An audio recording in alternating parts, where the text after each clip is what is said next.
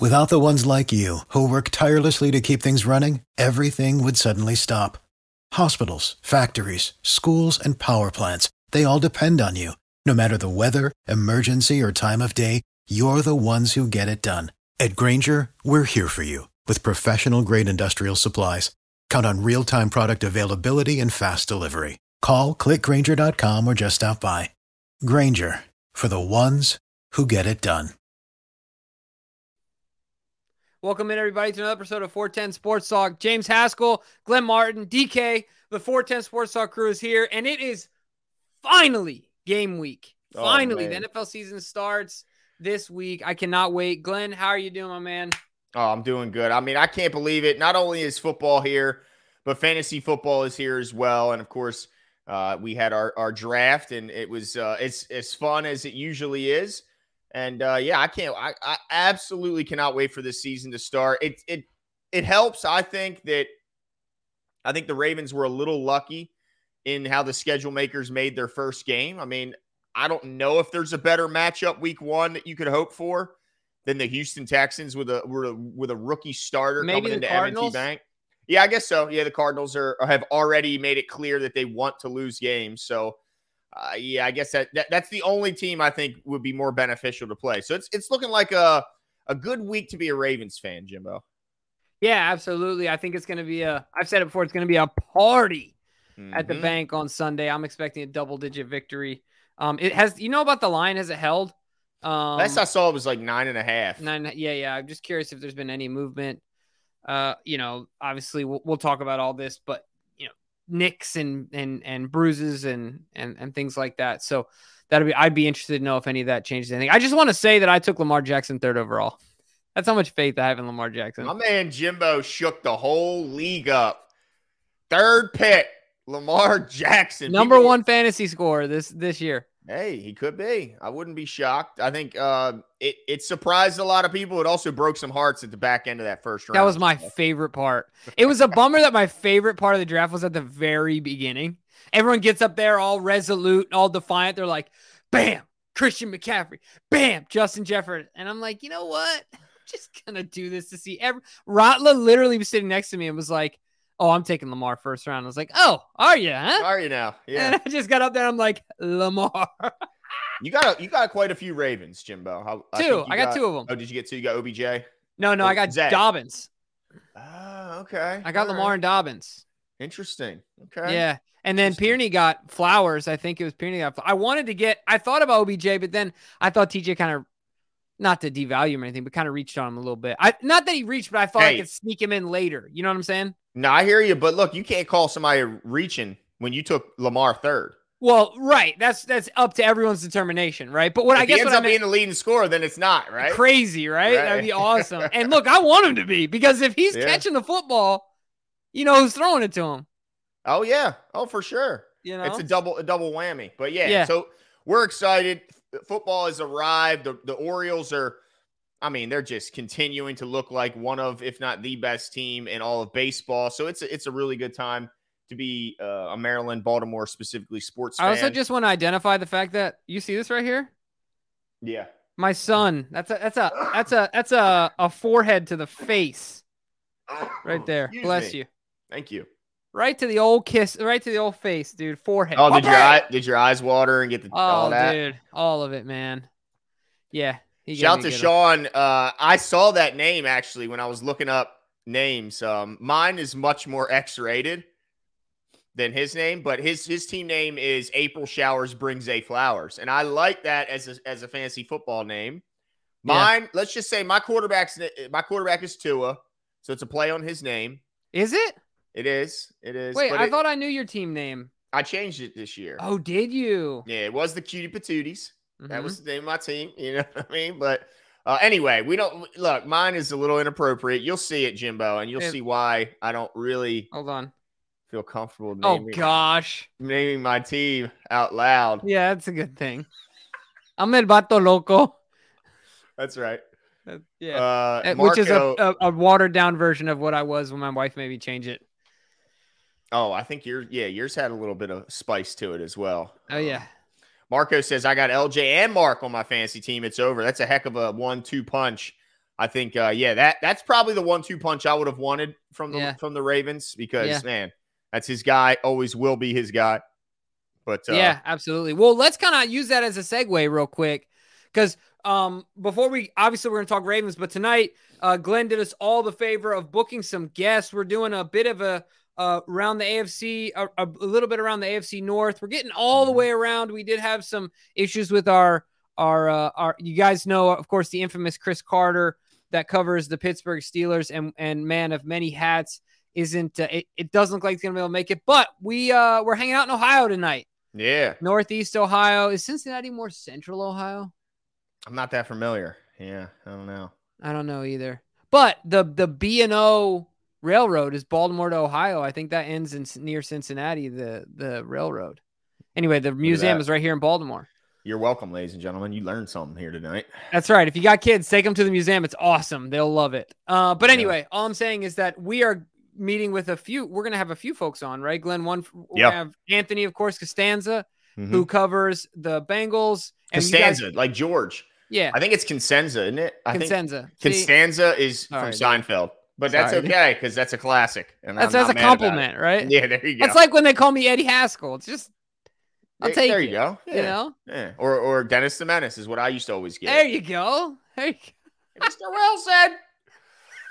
That's my jam, dude. Anyway. Look, now, who did you get on from the Browns real quick? Oh, yeah, from the Browns. It's actually exciting. It's a new guest. I mean, we always like having our regulars on here, but this is a new guest. We have Jacob Roach, who covers the Browns for the Browns Wire, also co-host of the Barking Browns show. So certainly a guy who knows his stuff. And yeah, I'm excited to meet him. And you guys obviously can throw any questions you want in the chat.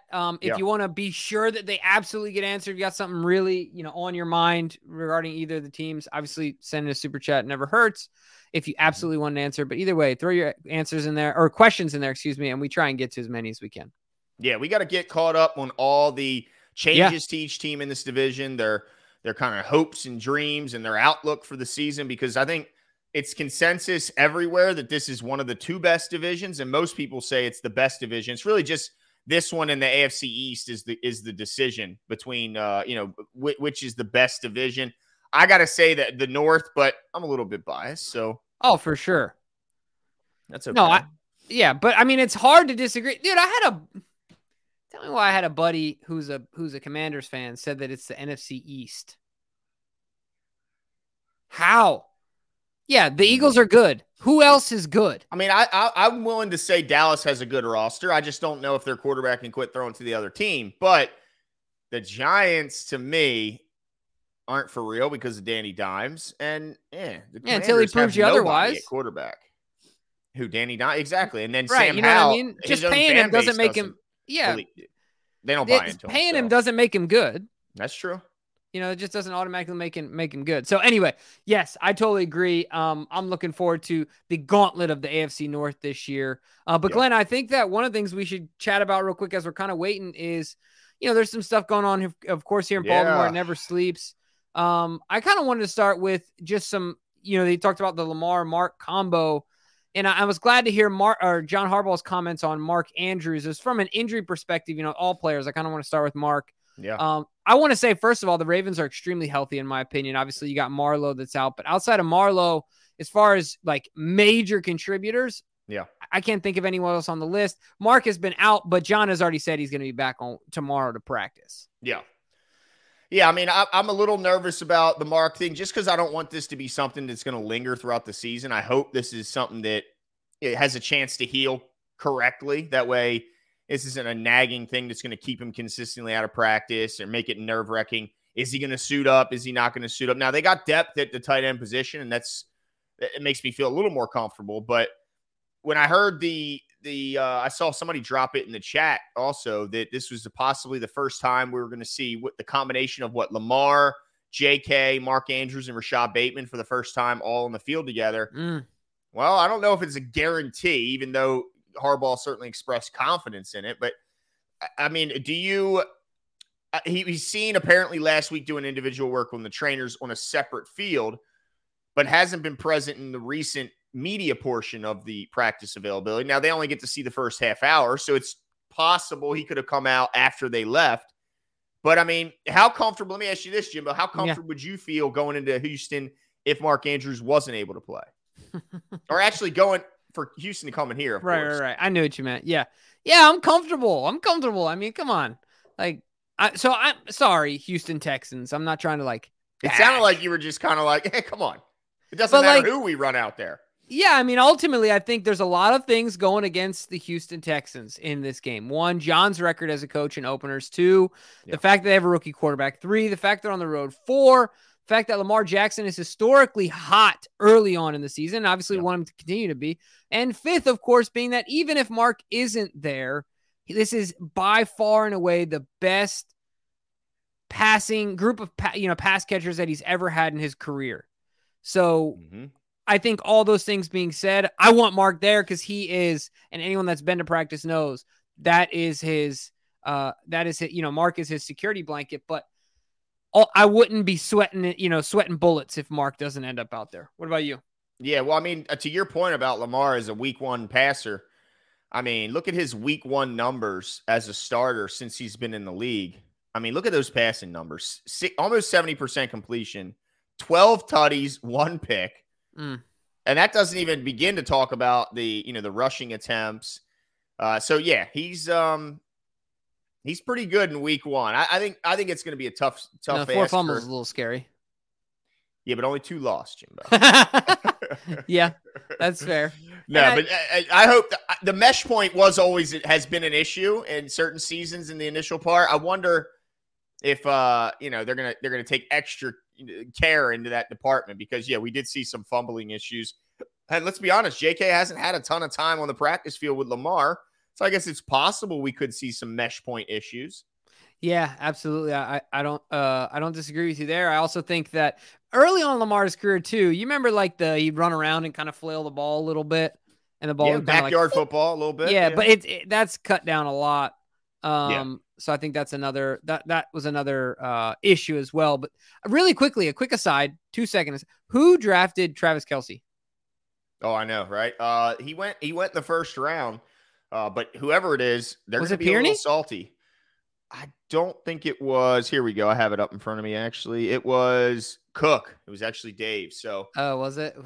Yeah, it's tough to see it especially a guy who hasn't missed a game in injury for injury in 9 years. Yeah, man. Crazy, right? Yeah, I'm not mad, though. He's not on my team, and I wouldn't mind seeing the Lions upset the Chiefs week 1 bit. Man, that would be incredible. Yeah, it would certainly be exciting. That would be Commanders level preseason game when they beat us. Yeah, they'd be storming the field and trumpets playing. I mean, yeah. Seth says Lamar gonna dookie on them like that Browns game.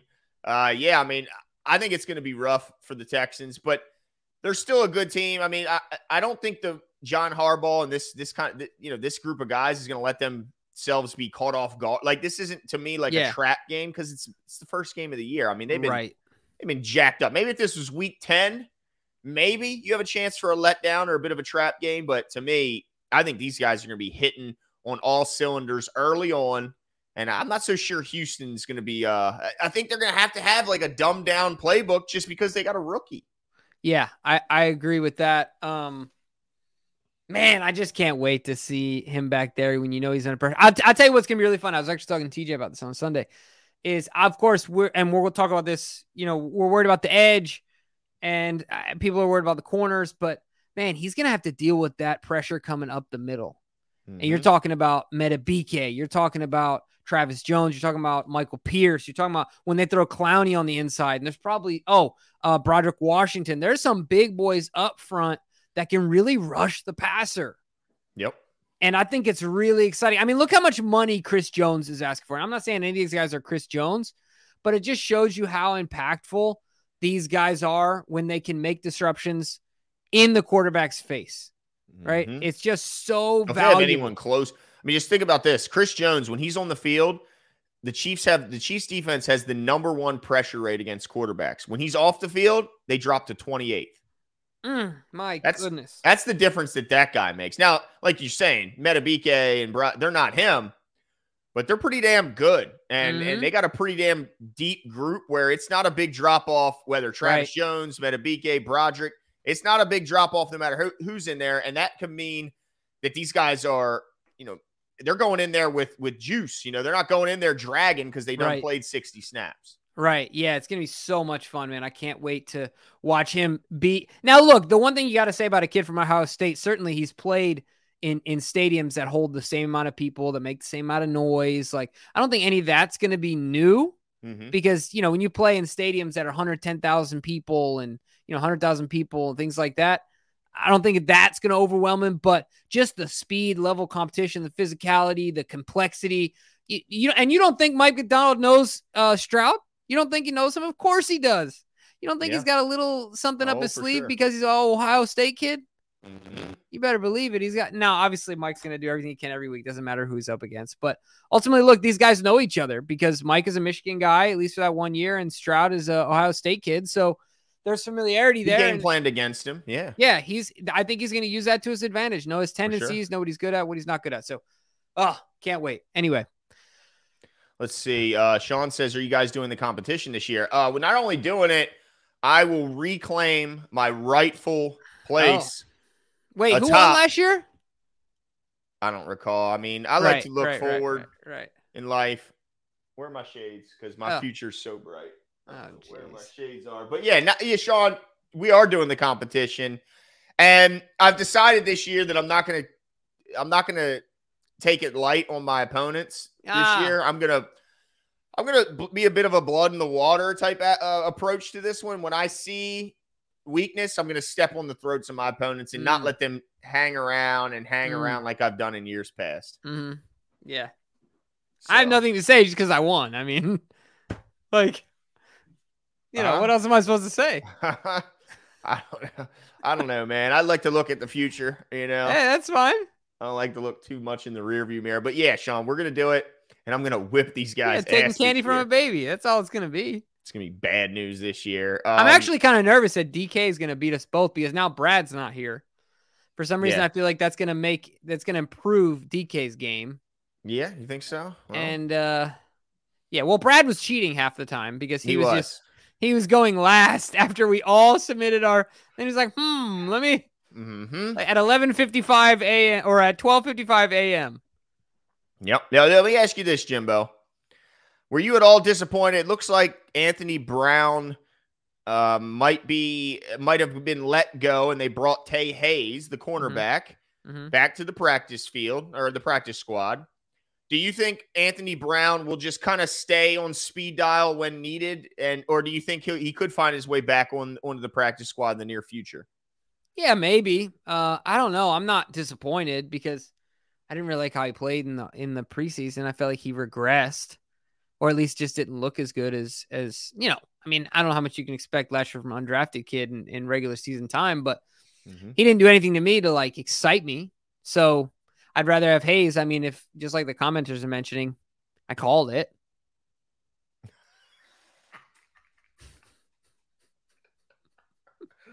Yep, you did. Okay. So, just stick with me. Stick with me. When Brandon Stevens makes a pick on Sunday, stick with me. At me. At 410 Sports Talk on Twitter. Okay. And Zay Flowers, our leading receiver. That's right. Look, and make sure you at me and Kadri Ismail with a screenshot of Zay's stat line and Charlie Kohler's stat line. Which probably, unless Mark's not playing, I got a feeling that his stat line 0, 0, 0. Yep. Yeah. I think Tay Hayes was more needed. Obviously, I don't see an avenue where Anthony Brown gets himself onto the field unless, I mean, knock on wood, just something crazy were to happen. So, I mean, I think Anthony Brown will be there when we need him. I can't imagine a team is really going to beat down the door to sign him. So let's hope for the Ravens' sake that we never need him. And, same with Tay Hayes, though, honestly. I mean, I like Tay Hayes to stick around, but I'm hoping Marlon will be back and these guys will be hitting on all cylinders.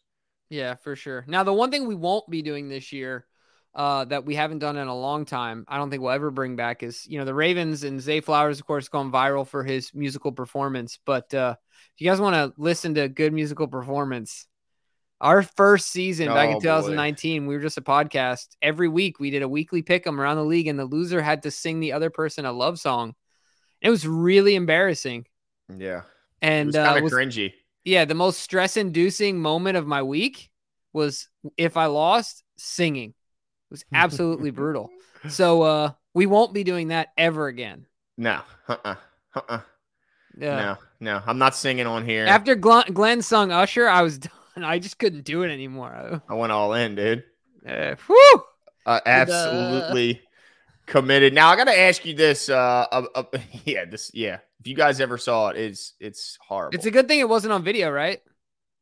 Actually, on video, I might have wanted some people over because I think I make good faces when I'm singing. I think that's the underrated part of my singing is my facial expressions while singing. Top of the line, dude. Top notch. Well, let's see it. No, it has to be organic while I'm singing. Okay, so what do you want me to mute? Watch, I mute it. Just sing on mute, just so you can see my face. There you go. Just. Yeah. Now we're gonna think of a penalty. We got to think of a penalty. Yeah. SMKG says he'd pay good money. No, you'd pay good money to hear me for about 2 seconds and then pay money to turn me off. There you go. Submit a super chat, dude. Glenn will do it. Glenn will do it. Listen to you, dude. Submit a super chat, man. Voice all changed. Where's Numra? Where's Numra, man? When you need him. Damn it. But hey, I want to, before we have our guests, kind of slowly coming in here, I just want to kind of get your take in general about the AFC North. Is there? Yeah. I guess we should talk football. Well, exactly. Do you have like a feeling that for sure who's going to finish last in this division? I don't. I thought it was going to be the Pittsburgh Steelers, but to be honest, like as tough as it is for me to say, I think the Pittsburgh Steelers did a really good job building on their mitigating their weaknesses and making, doing good in the draft and the offseason. I'm not a big believer in Joey Porter, but their line got better. Their D-line got better. And they've got weapons on the outside, of course, but ultimately for them, it's really going to come down to Pickett. Yep. Is he real? Like, is Two Glove Kenny legitimate? I don't know. I still don't know. I mean, that's going to be a tough one. And that's ultimately what it's going to come down to. But if he's real, they're going to be well coached. They're going to fight hard. They got the best pass rusher in the NFL. I don't care what anyone says. Don't bring up Myles Garrett to me because TJ Watt is better. He's better. Sorry, guys. Now, Myles Garrett would beat the crap out of TJ Watt, I feel like, in a fight. Oh, yeah. But we're talking rushing the passer. That's right. And certainly a bodybuilding competition. I mean, that wouldn't even be close. And a dinosaur trivia contest. It's like you. Yeah, dude. Good. But yeah, so right now, if you asked me today, though, I feel like it would end up being the Browns. Yeah, but would you be shocked if the worst team in the division finishes maybe a game below 500? Right around, around 500. Yeah, I wouldn't be shocked at all. Imagine, and it's not unimaginable to think that the Bengals could somehow end up last. I mean, the Ravens could end up last, but we'll talk about the Bengals because they've been the kings of the North, right? Mm-hmm. Because the division is so competitive, a few games fall the wrong way. Joey gets a slow start because of the injury. You could easily dig yourself in a hole that's just hard to get out of, right? This is their another year in a row where they went deep into the playoffs, and they're going to have to, Mixon's, and there's this whole Joe Mixon thing. P. Ryan's gone. They lost. Didn't they lose their safeties as well? Look, there's a lot of things going on with the Bengals that who knows, they could take a step back. This might be wishful thinking on my end, but ultimately it's not unimaginable, right? Well, especially it comes down to oftentimes health. Like if they get if they get dinged up, I mean, of course, if any quarterback gets hurt, then it's a whole different story. Sure. But even if they lose, what if Jamar Chase is forced to miss 6 weeks? He got hurt last year. Yeah. That offense looks a lot different when you lose that speed on the outside because Higgins can't take the lid off. Boyd can't take the lid off.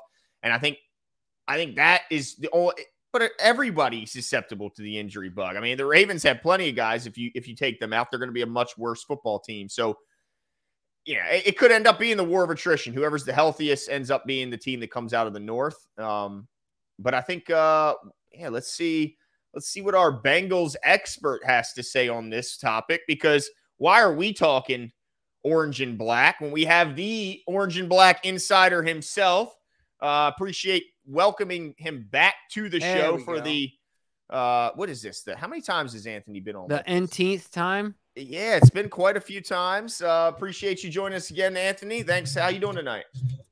Hey guys, I apologize. I'm a few minutes late. I apologize That is about okay. that, but hey, it's always good talking with you guys. Good to see you guys. Have you had a good summer? Have you guys been doing pretty well?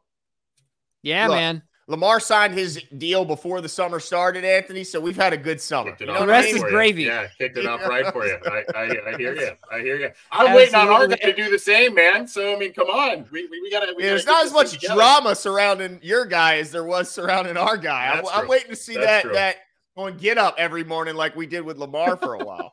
Jeez, a whiz. And Anthony, you're not on the couch today, man. So here's the deal. In my house, I had where I usually broadcast, or where I had traditionally broadcasted. It was in an extra bedroom. We've since converted that to like a bunk bed situation for my kids and stuff. So I got the boot now into the garage, and I am scrambling to finish up the garage/studio for the season. I'm hoping to kind of unveil it as we do more shows this week and stuff. But I got the stanky boot out to the garage for my little guys. Hey, man, I'm sure you don't mind. Yeah, they're okay. They're okay. He didn't seem like too convincing there, Jimbo. I think he might mind just a little bit. But Anthony, let's get to some football here. Yeah, man. If you could kind of give like a general overview of the biggest losses for this team in the offseason and the biggest new additions, and kind of what fans should expect as a difference from the Bengals team in last season, the Bengals team this year. Well, the biggest losses, this was kind of the first free agency period since they've kind of put this team together in 2020 and had the two successful seasons in a row where they really felt kind of the free agency attrition. But some of it was expected. You know, Jesse Bates, they franchise tagged him, a really good safety. They franchise tagged him last year. He wanted a deal and he wanted to stay. What he wanted, what he got was not what the Bengals were going to pay. They just don't value the safety position as high as it, and as great as Jesse Bates is. They just don't value that position as high as other teams. And so he left and went to Atlanta, a team that some people think that they're kind of on the rise a little bit, depending on how things go there. But he goes to Atlanta. But the two other losses that you didn't really expect was the other safety, Von Bell, who is a leader for this team and made a lot of big plays for him. Obviously, there's some limitations in terms of being a super adept coverage man, that sort of thing. I mean, he made a lot of plays in coverage, but his forte was being physical and playing in the box a little bit more, that sort of thing. And he and Bates complemented each other very, very well. And those guys were kind of the eyes and ears from that back part of the defense. And they would line up some of the guys in front of them at times and stuff. So those are two big losses. And then Samaje Perine, the backup running back, who, he's a guy that did a lot of things as a pass protector, receiver, running back, that sort of thing. And so those are the losses that I think are being felt. And of course, the biggest one on the plus side is Orlando Brown Jr. You guys are very, very familiar with him. Really good player. Huge size, Pro Bowler, Super Bowl champ, and right tackle, crybaby. Yeah. I mean, I'm sure you guys have your opinions about him. No, but you know what's cool about at least for us from the Bengals perspective, he came in and he really embraced kind of the culture, the fan base, and everything right away, from really coming from two big rivals of the Bengals and landing right in there, and then taking hold of that left tackle spot. The other thing that kind of was cool that happened from that, there were some bad feelings from Jonah Williams, the team's left tackle for the past 4 years. He gets, again, the stanky boot from his position at left tackle. They move him over to right, or that was the plan. He initially was not really a fan of that move and has since kind of embraced that in a contract year. And he seems to be looking pretty good on the right side. So that's kind of probably a little bit where the biggest pluses are for this team so far, at least free agency wise. Well, what about, obviously I think the biggest plus, like Glenn said, would be Joey B signing an extension, right? From a longevity standpoint and a consistency standpoint. And I'm sure that that'll come down, but the Ravens, I can only speak about the Ravens, have a history of annotating calf injuries when they are potentially Achilles related. Right. We've seen it times in the past with, here locally with Jimmy Smith. And there's probably some other ones I'm missing, but another one I think of is like Richard Sherman. It started the calf, and it almost seems Kevin Durant. Yeah, right. Yeah. So it almost seems like it's a ticking time bomb. Give us the actual insight the inside information on what's going on in that calf with Joey Burrow. Is it truly a calf?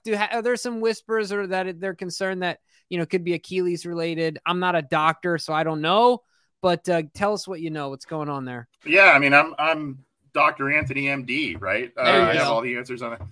No, I don't, there are no rumblings of anything else happening other than it being I think it was labeled as a grade 1 calf strain. I think they were uber cautious with the thing. They didn't, and so much so a little bit on the frustrating side, because we had said from the Bengals side of things, finally, Joe Burrow's going to have a normal offseason. No coming back from a torn knee, no COVID offseason, no appendicitis, right? All this kind of stuff that he has experienced each year in the league. And then all of a sudden he goes out there, I think it was the second practice, he pulls the calf strain. So I don't think there's any other ankle or Achilles or anything like that. I think they also were being cautious so as to not rush it back to potentially make that the situation, right? It becomes that situation by pushing it back too early. So he was out, I think, for a total, it was just under 5 weeks.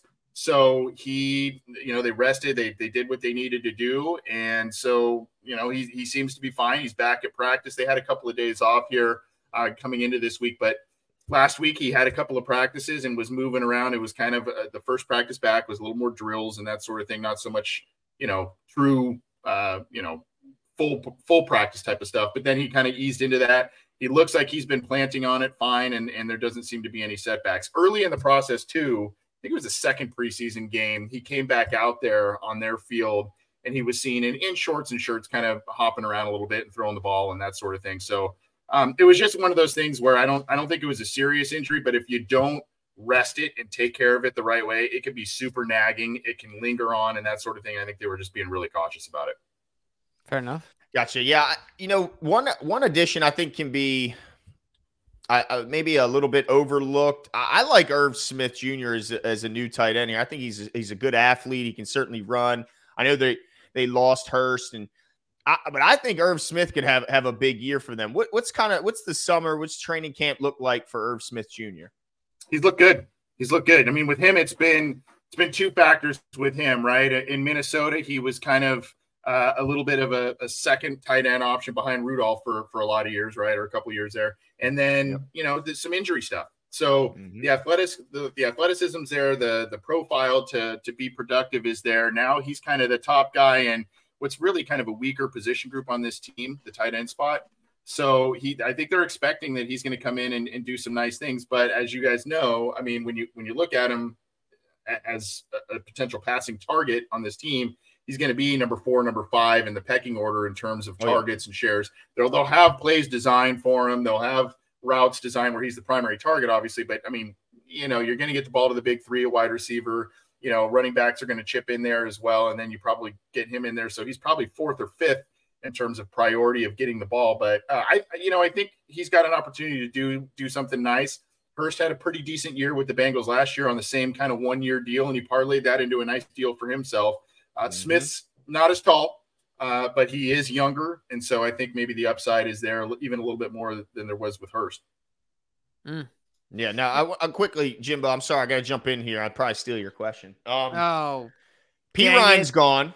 Jesus, this is the second show in a row. That's right. Everyone, look, when me and Jimmy went to the game last year, the Bengals game, we were sitting behind some Bengals fans. Those Bengals fans hated Joe Mixon and said Samaje Perine should be the starter. They love Samaje. They did not like Mixon as much. They said he didn't have the explosiveness. I mean, look, we've seen this a lot, the backup quarterback syndrome. Everybody loves the backup.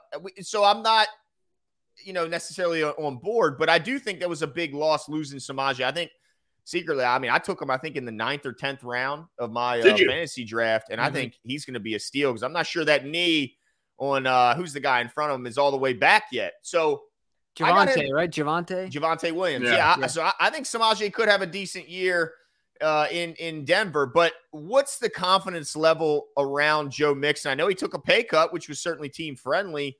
What's your thoughts on Joe Mixon this year? Joe Mixon had, for lack of better words, a very interesting offseason. There were some, for the first time really as a pro, we know about some of the stuff in college. For the first time as a pro, he kind of started hearing and seeing some off-field stuff. Now, he has since had charges on one incident dropped. Another one he wasn't involved in. It was like, I guess, around his property or something like that. A proximity issue. Right. So all of that's behind him. And so he has now been elected a team captain for this team. And he's been a guy that they've relied on pretty heavily. Now, last year he had a decent year. He did have an injury that kept him out of a few games last year. And that's where Pirine came in and got an opportunity to shine. Year prior, when they went to the Super Bowl, Mixon had an outstanding season. If you look at his statistics there. So, I think the hope is he's still pretty young. And he's gotten he's been the primary back for a number of years for the Bengals. He's also been a player that has shared some carries throughout his career. It was Giovanni Bernard for a while. And then, it was P. Ryan last year and that sort of thing. So he doesn't have a ton. He's not like Derrick Henry with the amount of carries every single year. So, I think there's still a little bit of gas left in that tank there. I think this is kind of one of probably his last seasons with the Bengals going forward. And that's kind of where some of that writing on the wall with the contract stuff came into play here, where, they're looking to extend some of these other guys. And that was an area that they had to kind of, chisel away at a little bit. But P. Ryan was a guy that he did a lot of the dirty work, the pass protection stuff. He was a physical guy. He didn't have the speed or the long speed that Mixon has. But the one thing that he did have, Mixon, for being a big guy, a pretty built guy, he has some trouble sometimes evading the first tackler. He'll make yardage and he'll go down the field. There are times where he'll break tackles, but for as big as he is and as physical of a runner he is, he doesn't always break the first tackle, whereas Pirine was much more adept at that. And I think that's where a lot of fans or a lot of chatter came from, like, hey, man, this guy has got to get some more carries. I think the Bengals thought that they were going to bring back Pirine, and they thought that the deal that they gave him was pretty similar to what Denver gave him, but it was more just the fact that he's going to have a higher profile role, like you said, Glenn. I mean, he could be, instead of being number 2 with the Bengals, he could be kind of 1A, 1B. Like he could be one of those guys there that gets more carries and sees more attention. But I think he did a lot of the dirty work. I think he was a valuable guy in the locker room, and he's going to be missed. And the Bengals are trying to figure out his replacement right now. Yeah, I'll tell you what got me, Anthony, was the Joe Mixon had the smirk he had on his face when he was found not guilty of aggravated menacing. He had like this little smirk, and I was like, all right, that was all right, cool, dude. Yeah. You're not guilty of aggravated menacing. Nice. But ultimately I think that's going to be really interesting to see what happens in the backfield there. My question is around the wide receiver room.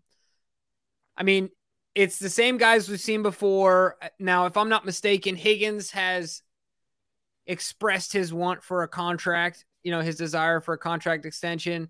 What's going on there from an internal perspective? The Bengals look, inside looking out, because, we are only outside looking in. So what's going on with the Higgins deal? Is there a possibility that truly Joe does enough in his contract where he can keep these guys? Well, I think that's part of, honestly, one of his my feeling on it is that I think part of his contract demands is, yes, to be, the highest paid. It's the next quarterback, right? Each contract keeps one-upping the next one. It's what happened with, Lamar and Herbert and Hurts and, all these guys. So I think he wants that and be the highest paid and all that. I think guaranteed money, I think length of contract, all that stuff matters. But I think I think he wants a commitment from the Bengals as well to be able to keep Chase and Higgins. I think, and so that might be something that is or isn't holding things up. I don't know. I know the Bengals want to keep T. Higgins. It's just a matter of making the numbers work, keeping that core together. So, I think, I just think that it's a matter of kind of crunching the numbers and making it fit. Higgins wants to stay.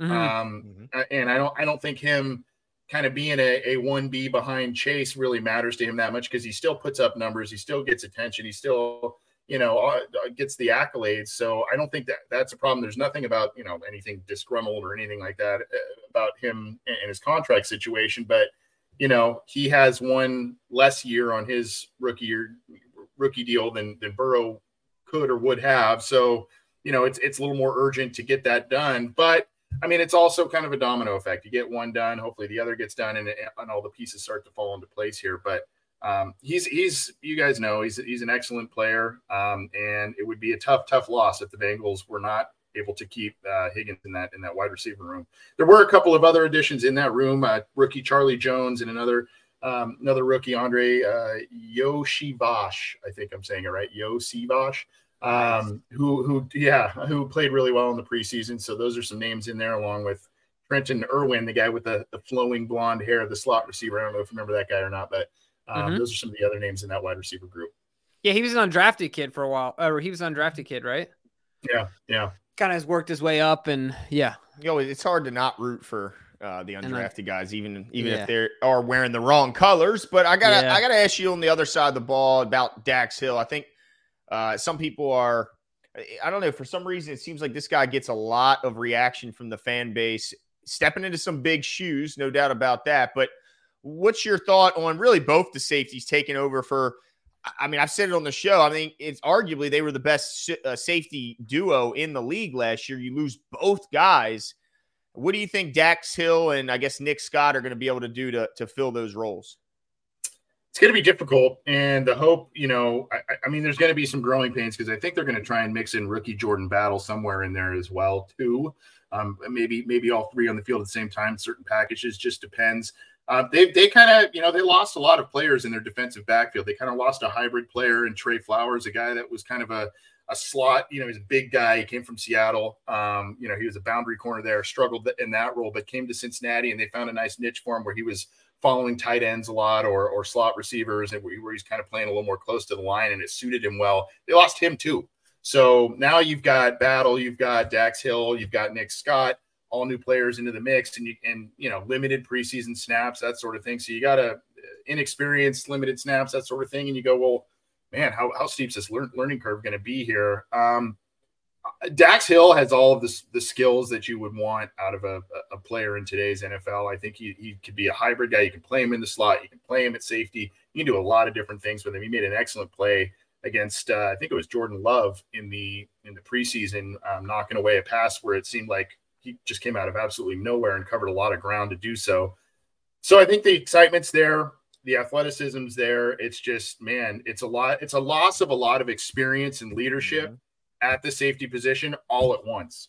And like you said, Glenn, I mean, that was a really solid position for 3-4 years for the Bengals with those two guys back there, and losing both of them at the same time, the same offseason is tough. And so I think Nick Scott can be serviceable. I think he could be an okay player. I think there's going to be a step back there, but the hope is with some additions up front, you boost the pass rush. You've been able to keep two excellent linebackers and extend Jermaine Pratt and Logan Wilson long-term. Hopefully they continue to grow as good players. And so things kind of develop a little bit more in front of them as they gain experience, gain footing, and kind of learn to play with each other back there.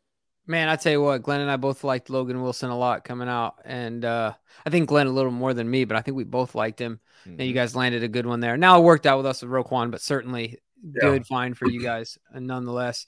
Now, we got to let you go with this one, Anthony. Kind of want to wrap this one up with really talking about the AFC North. Now, it's hard to say as Ravens fans that we're going to sit here and be the kings of the North when there's a team like the Bengals hanging around. But obviously, the AFC North, we believe, is the most competitive division in football. We think it's the most physical, the toughest, and the deepest. So what is your prediction this year for the Bengals in the AFC North? Where do you think they end up, and what does that look like in your eyes? I think best case scenario for the Bengals is 4 losses. So what would that put them at? 13-4. And I would have 3 of those 4 losses, 1 each against each of the AFC North teams. Just splitting, right? I think this division is so freaking tough. And so that's where I kind of have their ceiling. And then maybe you lose another 1 or 2 against a San Francisco, a Buffalo, Kansas City's in there as well. So Bengals have a tough schedule. They have a tough schedule. There's no doubt about it. And the crux of that tough schedule is in the division. I think I had them, like I said, I think their cap is probably 13 wins. I could see them, floating between 10 and 12 pretty easily as well. I think they're a playoff team. I think they have a deep run in them this year, especially if they stay healthy and things fall into place the way that they want them to. But the Ravens are really, really good. The Steelers, they're hard to figure out, but they are always in it, always in it at the end. And the Browns are a complete enigma to me because they could either be a double-digit win team or that thing could implode, and I don't know. You tend to kind of fall back on what we've seen from Cleveland, which is the implosion year after year, right? But man, I mean, they've got pieces, and so this division's really, really tough. It would not surprise me if 3 teams from this division make it in to the playoff bracket. Some people are even picking all 4 of them to make it, which is crazy to me. But, it wouldn't surprise me if 3 make it. But, I mean, you look at it, we kind of know the favorites or the power players in the conference right now. It's Bengals, it's Ravens, it's Buffalo, it's Kansas City. Are the Jets in there now with Aaron Rodgers? Maybe. I mean, and then, the Jags are getting a lot of run. Miami's getting a lot of run. So those are kind of the players. The Steelers, I mean, Chargers. It's hard to sort it out there. So it's going to be who does well in the division. It's going to be who stays healthy. And you saw what happened with the Bengals last year. They were kind of mediocre record-wise at the middle of the year, and then they kind of started out in a hole, right? Yeah, they had injuries, and then the Burrow thing where he had appendicitis. It took him a couple weeks to kind of get his footing there, and then finally after Chase came back and DJ Reader came back around the middle of the year, they really went on a run. But sometimes that's what it takes too, whether it's the Bengals or somebody else. You just got to get hot at the right time. So I see this division as a total gauntlet for sure. Well, it's going to be absolutely awesome. And we can't wait to catch up with you, for those 2 games. Hopefully, if you don't mind, in a couple weeks, it's only going to be. I'll try not to be late next time. It's all good, man. Well, don't worry. Glenn already knows that if we have to be somewhere on time, I'll make up for it by being late. So yeah, there you go. There you go. Yeah, well, so now I have one pass. See that? Now I have a pass. Well, look, hey, Anthony, just ask me to come on because I'll be there on time. Jimbo might be there. Two separate start times. Is that yeah. Put mine to 8:00 and Glenn's at 8:15. We'll show up at the same time. Yeah, there we go. That's perfect. But yeah, thanks so much for joining us. Hopefully we'll talk soon in a couple weeks. And I'd like to say good luck to the team, but I can't. But good luck to you, Anthony. Yeah, man. We're hoping for the best to you both as well. That's right. Nothing but prosperity for Anthony. Yeah, well, hey, it's always great chatting with you guys. I appreciate the invitation. We're going to get you on our show too, coming back. So you've been on before, but I already know where to find you. But for those that haven't seen Anthony before, let the folks know where they can find your stuff. Well, we're on YouTube, the Orange and Black Insider, and it's part of SB Nation, which is an umbrella of a lot of different sports blogs. Cincy Jungle is the one that covers the Bengals. For Ravens fans, if they want to go see the Ravens site. Baltimore Beatdown is the name of the Raven site in the SB Nation network if they want to check out some news and stuff there too. So, OB Insider or at Bengals OBI on Twitter. And appreciate what you guys do. Love your show. And we'll catch up soon, hopefully on our end of things. And yes, sir. Yep. Awesome. Thanks, Anthony. Have a good night. Take care, guys. All right, man. Yeah, this is going to be, like Anthony said, a gauntlet of an AFC North. I think that is a good way to put it. There is no layups, no easy teams. It's kind of like the Orioles. I mean, I was pulling up the standings, and while the Yankees have been on a bit of a slide here, they're right at around 500, and they're 4th in this division. Most divisions have a 4th place team that is 30 or 40 games below 500. Not the AFC East. So I mean the AL East, the AL East, AFC. Not the AL East. I mean, they are good from top to bottom. And I think, unfortunately, the Ravens are going to find themselves in the same position where, man, if you're going to win it, you're going to have to be in the teens, I think, in wins if you're going to win this division. Man, it is going to be a tough slugfest this year. And honestly, what I hope for is health for certainly the Ravens, but, the teams so that we can get that slugfest. Because, I mean, from an entertainment standpoint, we got some good games lined up. I'll tell you what. Now, obviously, I want Marlowe to come back for week 2. Yep. For sure. I think that might be a pipe dream, but I would love for Marlon to be back week 2. But ultimately, we want health all around. So yeah, man, that was interesting. I like the way that Anthony always does a good job at being politically confident, right? Like, best case scenario, 4 losses, which is an incredible season. So basically what he's saying is they're going to have 4 losses, but 3 are going to be in the division. So they're going to go, they're going to split each division opponent. And that's a good way to look at it. I mean, that's just crazy. But that's a lot of good wins around the AFC outside of Yeah. the North. I mean, he's talking, like you mentioned, they got what, the Jags, they got the Chiefs, they got the Bills, they got really good teams that they're going to be playing, plus all the ones in the North. No doubt it's going to be an absolute gauntlet. But let's see here. It should be okay. Cool. All right. I'm just making sure our next guest is still on his way, and he absolutely is. Yeah, he had to pay the water bill. Yeah, it happens. You gotta do man. Gotta do what you gotta do, dude. But I do think in my line of work, we call it a bio break. Bio break. Gotta take a quick bio break. That's fancy. I have to urinate. That's what I do when I go. But no, I do think I just do this. Their defense. That's all you have to do. I don't mute myself though. Savage. You're gonna listen. But I do think them losing their safeties is a big loss for them. Those guys, not only were they really, really good, but like Anthony said, they were really smart. They got those other guys lined up in the right position. They were leaders in the locker room, off the field. I think that loss is going to be really, really tough. And yeah, they had a good pass rush. They have 2 good pass rushers, but they didn't have a good pass rush last year. Like if you just look at the numbers and their sack totals, they did not live up to, certainly not what they did the year before, where they had 2 double-digit guys. I mean, they took a step back, so they better hope that pass rush is good enough to carry what I think is to be not the best secondary, maybe the weakest secondary in the division. Yeah, man, that's oh man, that's like losing 2 Chuck Clarks without getting a Roquan, right? You know what I'm saying? Something, right? Because you're losing high-performing players that are also leaders on the team, as far as, like you said, alignments and everything.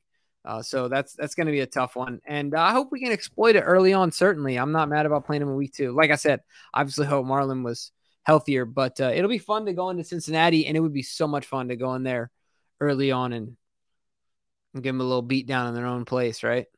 No doubt. Hey, did you see the picture that came out with the Ravens? And it showed we got a pretty tough group of single digits on this team. I don't know if you noticed, but the row that has single digit numbers, I mean, you talk about a gauntlet. Let me see. I saw the picture briefly. Let's see. 2, just to start. Well, is there anyone that wears number 1 on the Ravens? No, but there's a serious opening right there. Oh, yeah. Roquan 0. 2, Tyler. 3, OBJ. 4, Zay. 5, Armour Davis. 6, PQ. Or Laquan. 7. What'd you say? Laquan Treadwell. Oh, well, practice somehow they're both still number 5. I don't know how this is happening. Let's see. 7. Ahead. Oh, 7 is Bateman. 8 is Lamar. 9 is Tucker. Holy crap. I mean, that's it.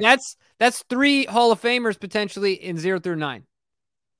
That 0 through 9 is no. There's not a. I mean, Huntley's the only one, but he's a Pro Bowler. Hey, he's a Pro Bowler. But every other guy, I mean, you talk about monsters. I mean, Roquan, OBJ, Zay, Lamar, Justin Tucker. Every single digit is a beast. Yeah. No, it's and even Rashad Bateman. Hey, I know he's hurt. He's been hurt a lot, but when he plays, got to play, Rashad. Got to play.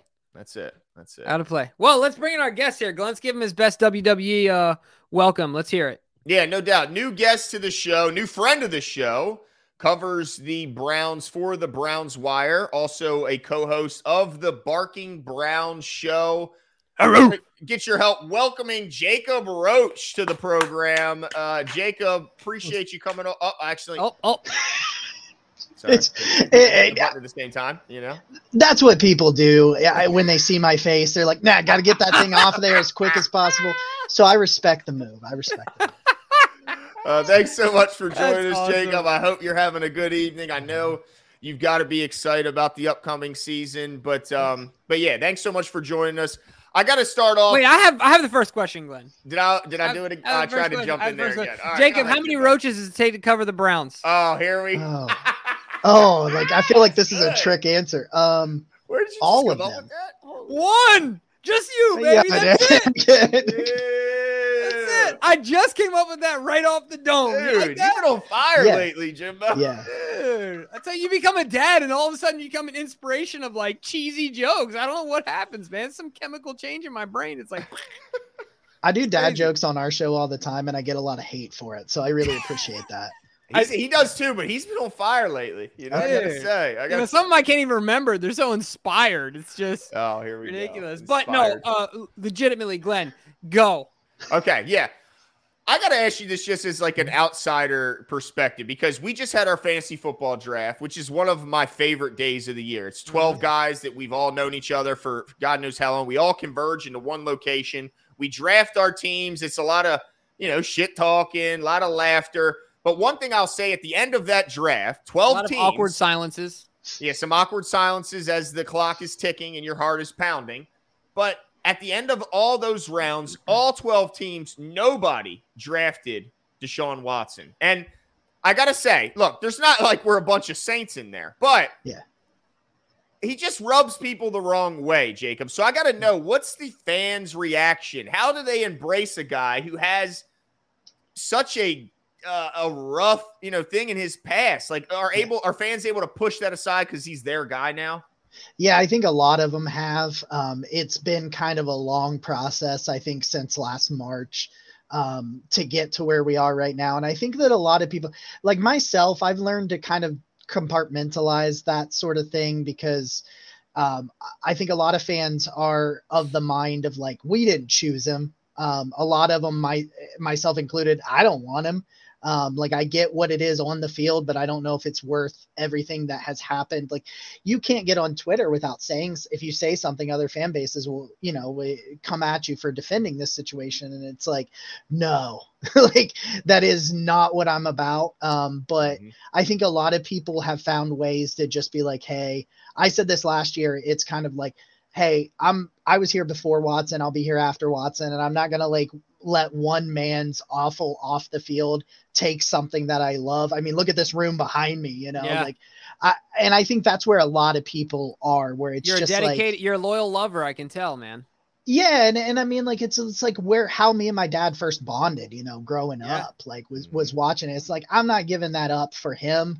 But I think a lot of people are like me. I'll never buy his jersey. Like, that's no matter what, that's not going to happen one way or another. But I think there's still a good part of the fan base that left and will never come back. Like, wow. I think that's realistic, and people who like try to say it's all just sunshines and roses and everybody doesn't care. That's just not true. Some of my favorite podcasters are completely done as a result. Wow. Yeah. It was a weird time for me as well. Like, we've been doing the show for 4 years now. And when the news, I have a coworker of mine that is a big Browns fan. He knows the stuff. Like, generally there's a lot of football people I listen to, like friends that will, talk football, and you're like, okay. I don't know if you really know football. And look, I'm not an expert by any stretch of the imagination, but you can tell pretty quickly there's levels to this. Like, he knows his stuff, but way too early, he was way too excited about it. I was like, dude, you're not going to get me excited about it. Like, you're just not, but I totally get it. Feel free to take I call him Deshaun Watson now. But ultimately I think that's an interesting take. I like your, I'm not going to let this person kind of take this away from being a part of my life, right? Like, ultimately it's just one guy. And Glenn said it before we started the show. One of the things that's interesting is, like, he wasn't a draft pick of you guys. Yep. And, it's a little different. To me, I kind of see it as he's a mercenary, right? Like, he's bought and paid for to come in and do a job and do your dang job and let's get it done type thing. But I do have one more question about Deshaun as far as that stuff goes, because one of the first things we talked about on the show was when it came to that situation was like, you come to a new team, you kind of are starting to integrate yourself into the locker room, but there's got to be, I say vets, but probably Vantage, there's got to be some guys out there that are like, I'm never following this guy. Like, I have daughters and like, this is weird, like grown men that are mid-30s and they're like, nah, dude, you can't say anything to me. Is that something you still see and kind of hear in the locker room? Is it all over and done with at this point? So from what has come out that I know about, it feels like it's kind of done and over from that perspective.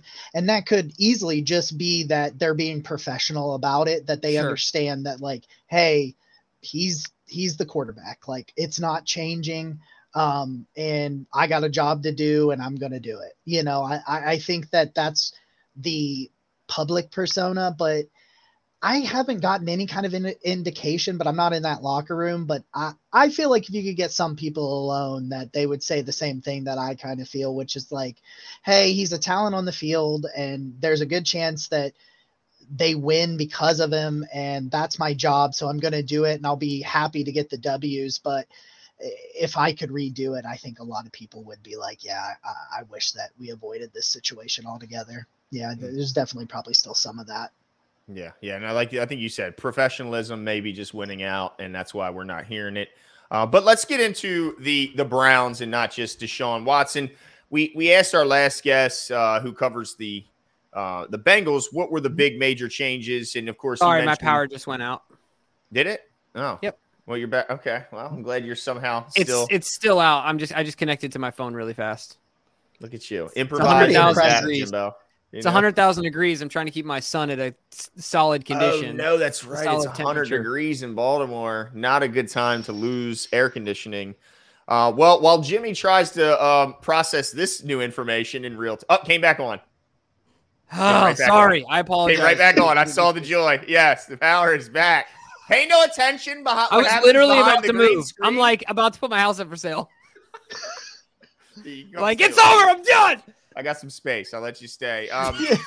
But we know that the Bengals lost two high-profile safeties. Of course, the Ravens' changes were pretty obvious as long as you turn on ESPN with the additions of OBJ and other guys. But what about the Cleveland Browns? What were the biggest losses in the offseason, and who are the biggest new additions?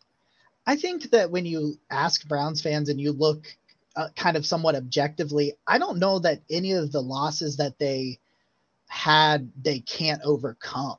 Like, it was just a situation where there was a lot of people that had, Jadeveon Clowney's time in Cleveland had just come to an end. He didn't want to be there. He didn't want to be in that situation with Joe Woods. He was inactive for the final game as a result. He's probably the most talented player that they lost. I would say it's probably in that situation. But you look at on offense and you look on defense and you just see where Andrew Berry's tried to right some of the wrongs that he did when it came to building that. But in the end, I think the biggest addition was Jim Schwartz being added with what they added on defense. I mean, you had Zadarius Smith, who had 78 pressures and 10 sacks. You add that opposite Myles Garrett. We know him. Yeah, right. We're still bitter about that guy, Jacob. I forgot. I wouldn't have brought it up if I remembered. That's my bad. That's on me. Like, well, I could take one for the team on this one. But yeah, you add Zadarius Smith, you add Ogbo Okoronkwo, who was a pretty good pass rush win rate last year in Houston, and you give them one of the defensive coordinators that is really well known for his ability to maximize defensive line play. And use that wide 9 with Myles Garrett and Zadarius Smith and Ogbo Okoronkwo. You can add in Dalvin Tomlinson on the inside. I think Shelby Harris, it was kind of a really under the radar signing that they got towards the end, but they've always had good cover corners in the backfield. And they finally get a free safety in Juan Thornhill, and they give them a truly elite defensive line. I think that if they play the way they should, what they look like on paper, that defensive line is absolutely them with Jim Schwartz is the biggest addition. And that's without talking about my favorite player, Elijah Moore. But I think if you look at it top to bottom, I think it's the defensive line mixed in with Jim Schwartz is absolutely what has me the most optimistic. Wow. Now, I want to ask you this question about the team as a whole, because everyone kind of you looking up who drafted him, Glenn? I drafted him, actually. You did? So I'm going to ask him about Elijah Moore as soon as you're done your question. Okay. Here, James. So I want to know really about the team as a whole. It's kind of interesting because when you're talking about the AFC North, and you talk, we've said it before. We said it like 8 times on this episode alone. I feel like it's the most competitive division in the NFL. But really, one of the things that a lot of people outside of Cleveland depend upon is the ultimate implosion of the Cleveland Browns, right? Like the inevitable implosion of this who team. They are. Yeah. Right. Yeah. But ultimately, like you're a Browns fan, so you're subjective, but also you cover the team, so you have to be objective.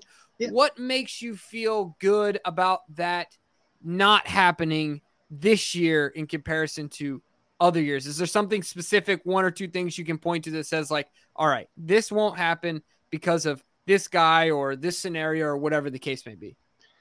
That's a hard question. Like, because I've been trying to answer it all off season because that's what we get. And it's like, well, even though that these players are talented, once they put on that orange helmet, it just becomes a whole different story. So I really think that when you look at what Kevin Stefanski, he's probably the reason for me. When I look at what he's done in Cleveland, I talked about this on my show just a little while ago. You look at the success he had with Baker Mayfield, and you look at some of the wide receivers that he had played with, that he had coached. What has Rashard Higgins done since he left Kevin Stefanski? You know, like, and like I can show you film on Christmas Day in 2021 of Jarvis Landry, who was just a shell of his former self because he was all banged up, running wide open. Rashard Higgins, who couldn't even find the field after he left Cleveland, running wide open. And it all comes down to, I think, the schematic ability of Kevin Stefanski to call an offense. And I know he gets some hate and there's some situational stuff, but he got the best seasons out of Baker Mayfield. His best season of his career is with Kevin Stefanski. Jacoby Brissett was so incredibly better than he had ever been going prior to last season when he goes with Kevin Stefanski. Mm-hmm. We won't talk about the Deshaun Watson 6 games there at the end, because that was definitely not the best 6 games of his career. But we're looking at Kevin Stefanski has shown what's the word? Not going to say it. He has shown the ability to get the most out of what he has. And now he's gotten a truly talented franchise quarterback in my mind. And he has a lot of really nice weapons that he has not been able to coach up prior to this. And if he can coach lesser talent to high production, I think you then mix that in and give him top tier talent. And I think that as a leader, I think he's really going to, he's the reason, I think, ultimately. Yeah, he's certainly a talented coach. Brilliant offensive mind, it looks like, to this point. Now, I got to ask about the rest of that offense, because it's like, man, when you just look at this team on paper, you go, man, you got Wills at left tackle, Bitonio at guard, Teller at right guard, Conklin at right tackle. It's hard to not like any of those guys. And then Amari Cooper, I mean, route runner extraordinaire. Nick Chubb, maybe the best just runner of the football in the entire league. Donovan Peoples-Jones can take the top off. David Njoku, one of the most underrated tight ends, a guy that can absolutely fly, be a deep threat from the tight end position. And then you add a guy like Elijah Moore to the group, who I think may have been the missing piece from this offense. What are your expectations from that kind of all those guys, and what does Elijah bring to the group? Elijah Moore was my draft crush in his draft a couple of years ago, and they ultimately took, Greg Newsome in that draft class. And Elijah Moore has just been like this pipe dream for me for several years. And then they find the way to get it. I kept trying to will it to happen this year. I wrote several pieces on Browns Wire where there's trade for Elijah Moore.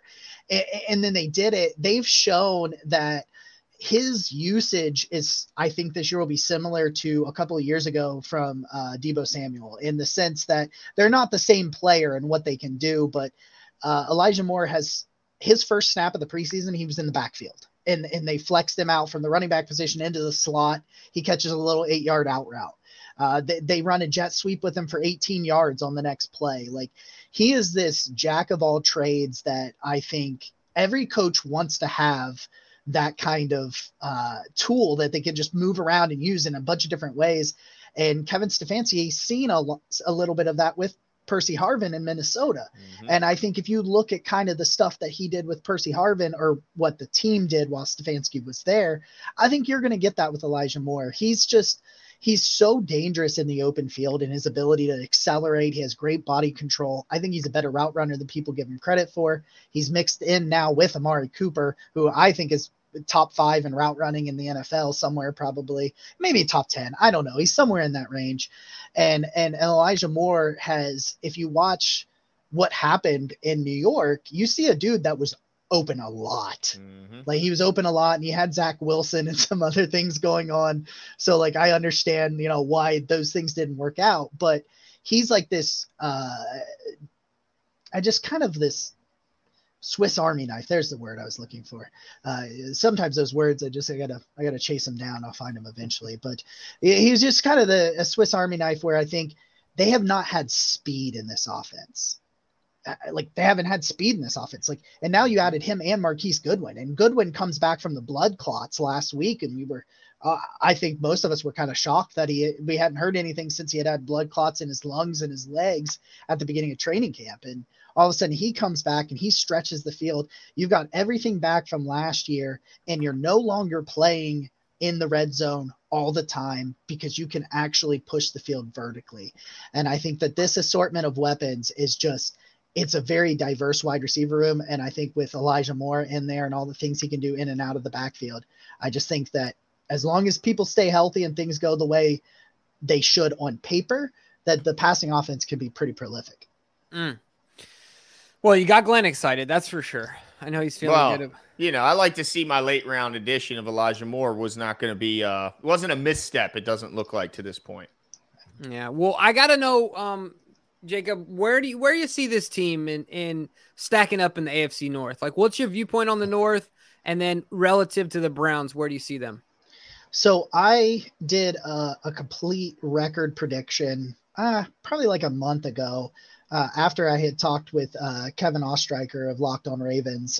He had came on our show and he got me to bump it up a little bit. So I eventually put the Bengals, the Browns, and the Ravens in that order with 12, 11, and 10 wins. So I think that all three of those teams are going to win double-digit games. I don't know ultimately if the Browns are in third or the Bengals are in third or where it goes.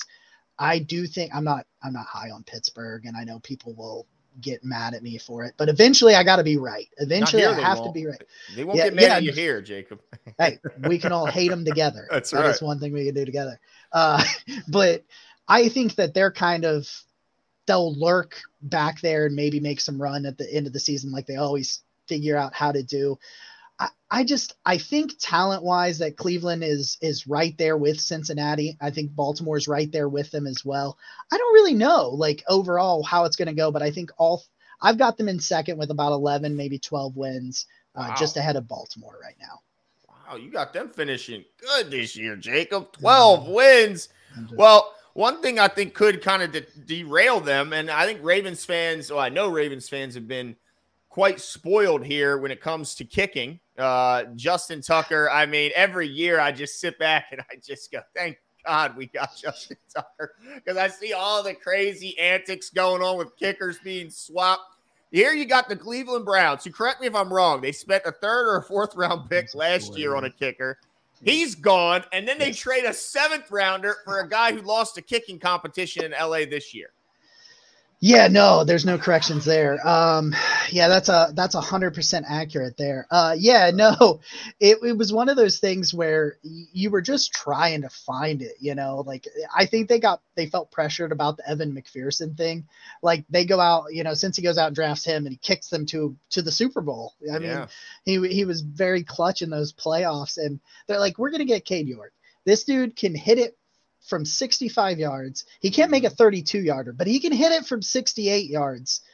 He's going to hit a 58-yarder to beat Baker Mayfield in Carolina week 1. You're going to love him. And then it's just going to be a disaster after that. And it was so bad. I mean, he ends up being 75% is what he ended up being on a field goal percentage. He comes out and he misses his first kick, in the preseason. And you're like, oh, we're doing this. Mm-hmm. Okay. We're done. He ends up being 3-6 at one point. But he goes out there and he makes 3 straight kicks in the game against Philly, their 3rd preseason game. And you're like, okay, cool. I feel it. We're getting there. And then he gets 2 opportunities to hit a game winner because there was a penalty on the Eagles. He pushes it right, which is what he normally does. Then he gets to kick it again. It's under 50 yards. Let's remember it was 45 yards. And then instead of pushing it right, he hooks it just awful left. And I'm just like, I don't care if he can make a 58-yarder. We have absolutely got to get this guy. They were to the point where they were like, we're going to go and get Dustin Hopkins. And Hopkins is 84%. He's around league average, but he's got 50% from 50 plus yarders. He's 15 of 30 from 50. And they were like, listen, we don't care about those big kicks. Make the kicks that NFL kickers should make from 45 or less yards, and we'll be totally okay. And so, yeah, I mean, I feel excited about Dustin Hopkins, and that should tell you exactly where we are with the kicker situation in Cleveland. Oh gosh, man. Well, I'll tell you what. My last question for you is this: what's the biggest? Let me ask this correctly. What should people look out for that aren't Cleveland Browns fans that they should keep an eye on, that the national media isn't picking up on, or somebody that's not an insider isn't picking up on? There's got to be something or a player to keep an eye on as far as the Browns go. I think the linebackers are better than they've been given credit for. I think they were put in some really bad situations last year, especially by defensive tackle. The defensive tackle was historically bad last year. The Browns had to there's only one player on this 53-man roster that at defensive tackle that was here last year. And they have 5 on the roster. So they've got 4 new defensive tackles on the roster right now. And I think the linebackers, and especially Mahmoud Diabate, with the undrafted free agent out of Utah, who really came out and just flying all over the field, sideline to sideline. I think if they can stay healthy with Diabate and Anthony Walker, and Sione Takitaki has somehow managed to recover from an ACL tear he had in December and is not, he's healthy. He's probably going to play week 1. Wow. I don't really know. It's like the fastest healing ACL. That deer antler spray, Jacob. He called up Ray and got that deer antler spray. I won't lie to you. In high school or early in college, I did try some deer antler spray. That's actually hilarious that you bring it up. It's awful. Don't do it. It doesn't do anything for you, and it tastes like crap. Yeah, like it's. But so like I think the linebackers are pretty good. And if you want like one specific player, I think Mo Hurst. I think the defensive tackle. He started his career in Oakland. And he's just not been healthy for the past like 2 years. But in the preseason, he was kind of a relentless pass rusher. And I think the defensive line, keeping the linebackers clean, and then just kind of watch out for Mo Hurst. I think he has a pretty good shot off the bench. Yeah, Michigan guy, Harbaugh guy, right? Yeah. I mean, what can you go wrong when you get a Harbaugh guy? Last one for me, just for Ravens fans. What are the Ravens getting in Jadeveon Clowney? If he's motivated, Jacob, what are they getting in Jadeveon Clowney? An elite run defender first and foremost. If you go back, and especially in 2021, when he had 9.5 sacks, or maybe it was 9, but he was right around the 9.5 sacks, and he was just truly elite at setting the edge. Like even when he doesn't make, like, his pass rush has kind of dropped off a little bit last year. Of course, the motivation questions are there, like you said, but he will always be an elite run defender, no matter if he's motivated or unmotivated. He was still elite as a run defender last year. You may not see him always making the tackles for loss, but you're not going to see running backs bounce on the outside when he's out there. He will set the edge in the run game. And if you see a tackle for loss and it's not Jadeveon Clowney, who's standing right next to him that set the edge? It's Jadeveon Clowney's right there. I think that his pass rush is kind of one-dimensional now, but he's still an athletic freak, and a guy that went number 1 overall. But with what you've got on the other side, especially with Owe over there, and I won't even talk about the fact that the Ravens continue to draft my draft crushes and Travis Jones and David Ojabo and Rashad Bateman. They do it year after year for me, and they just like to just spear right to my heart. But in terms of run defense, he's just going to be elite no matter what. And I think when you're talking about some of the pass rushers that the Ravens do have, I think that's more than enough for what they paid him. All right, fair enough. Well, I like to hear that. That's for sure. Now, the most important thing, Jacob, is where can folks find what you're working on? Yeah, you can let them know. Yeah, you can check me out at brownswire.usatoday.com. I'm over there every day, sometimes more so than others. And then you can go to our YouTube channel is Network 216, and I have a couple of shows on over there, like 3 or 4 a week. Yeah, man. No, that's awesome. You're doing a lot of stuff. I tell you what, tell Jeff, good old Jeff Risden. I'm not sure if you know him or not, but I'm guessing you do. Tell him that the boys at 410 Sports Talk said what's up. I think Jeff was one of our first guests. Super nice guy. We ever had on. Guy. Yeah, the dude is the OG of guests for us here at the show, and he's a good one. That guy knows his football. I'll tell you what. Oh God. So thank you so much for your time tonight. We appreciate it. Enjoy the season opener. And hopefully once we see you guys, the both times in the division matchups, we can have you on again. That'd be awesome, man. Yeah, man, absolutely. I appreciate it. Yeah, absolutely. Thank you so much, and have a great night. All right, guys. Thanks, Jacob. See you. Yeah, Thanks. he likes them Browns. Yeah, man. Well, look, on paper, it's really hard, like, not to. It's always, on paper, right? Like, I'll never forget the ESPN article with, like, OBJ and Landry and I don't know. Oh, yeah. You know Baker. what I mean? Like, yeah, Baker and Joku. I mean, yeah, they had names because you're right. You just look at their depth chart. It's like, where is there a bad player? Like I mean, it doesn't look like there's a bad one, at least on paper. Now, special teams, I mean, my goodness, it's crazy how like people want to discount special teams, but how many kickers lost their team games last year? I mean, not just from missing kicks, but literally it got to a point where teams were making decisions where they're not kicking 45-yarders because they have no confidence their guy can make it, and they're going for it on fourth down. And so it's like, man, as much as people want to say a kicker isn't a football player, and when you watch practice, it doesn't look like they're really part of the team. They're off by themselves, but there's no doubt they can need a kicker. They can win you a game and they can lose you a game. There's no doubt about it. Absolutely. I'm looking forward to Thursday. We're going to do our best to get a Texans guest on. It is game week, and we would be remiss if we didn't mention our sponsor for this season, BetUS. Check out the link in the description. As we've been mentioning, BetUS is the place to go for all your prop bets, season-long bets, in-game bets, pre-game bets, over-unders, all of it. Make yourself some shekels. Support the show. It's a fun way to do it. They match and then some. They'll give you up to 125% of your initial investment, up to $2,500. That's right, 125%. So go check them out. But Glenn, I think that's it for us tonight, my man. It was a great show. Thank you so much for getting the guests on. Yeah, absolutely. Out, so it's hot. Thank you so much for coming out. Now I want to do a quick, just to let you guys know, since the season starts this Thursday. Didn't I? Yeah, typically we would record on Thursday night and go live, but of course with the season opener, we're going to enjoy the season opener. So we'll be back Friday. Yeah, we have a guest already lined up who will be joining us to talk some Houston Texans football. Let us know, kind of similar to what we saw from these guys, who let us know what the big changes were, what to expect, game predictions, who to look out for, and all those great things. Getting it right from the source.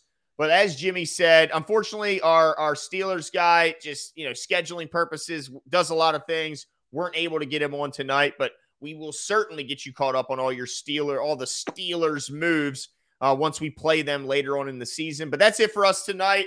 Thank you all for joining us, and we will see you on Friday. See you.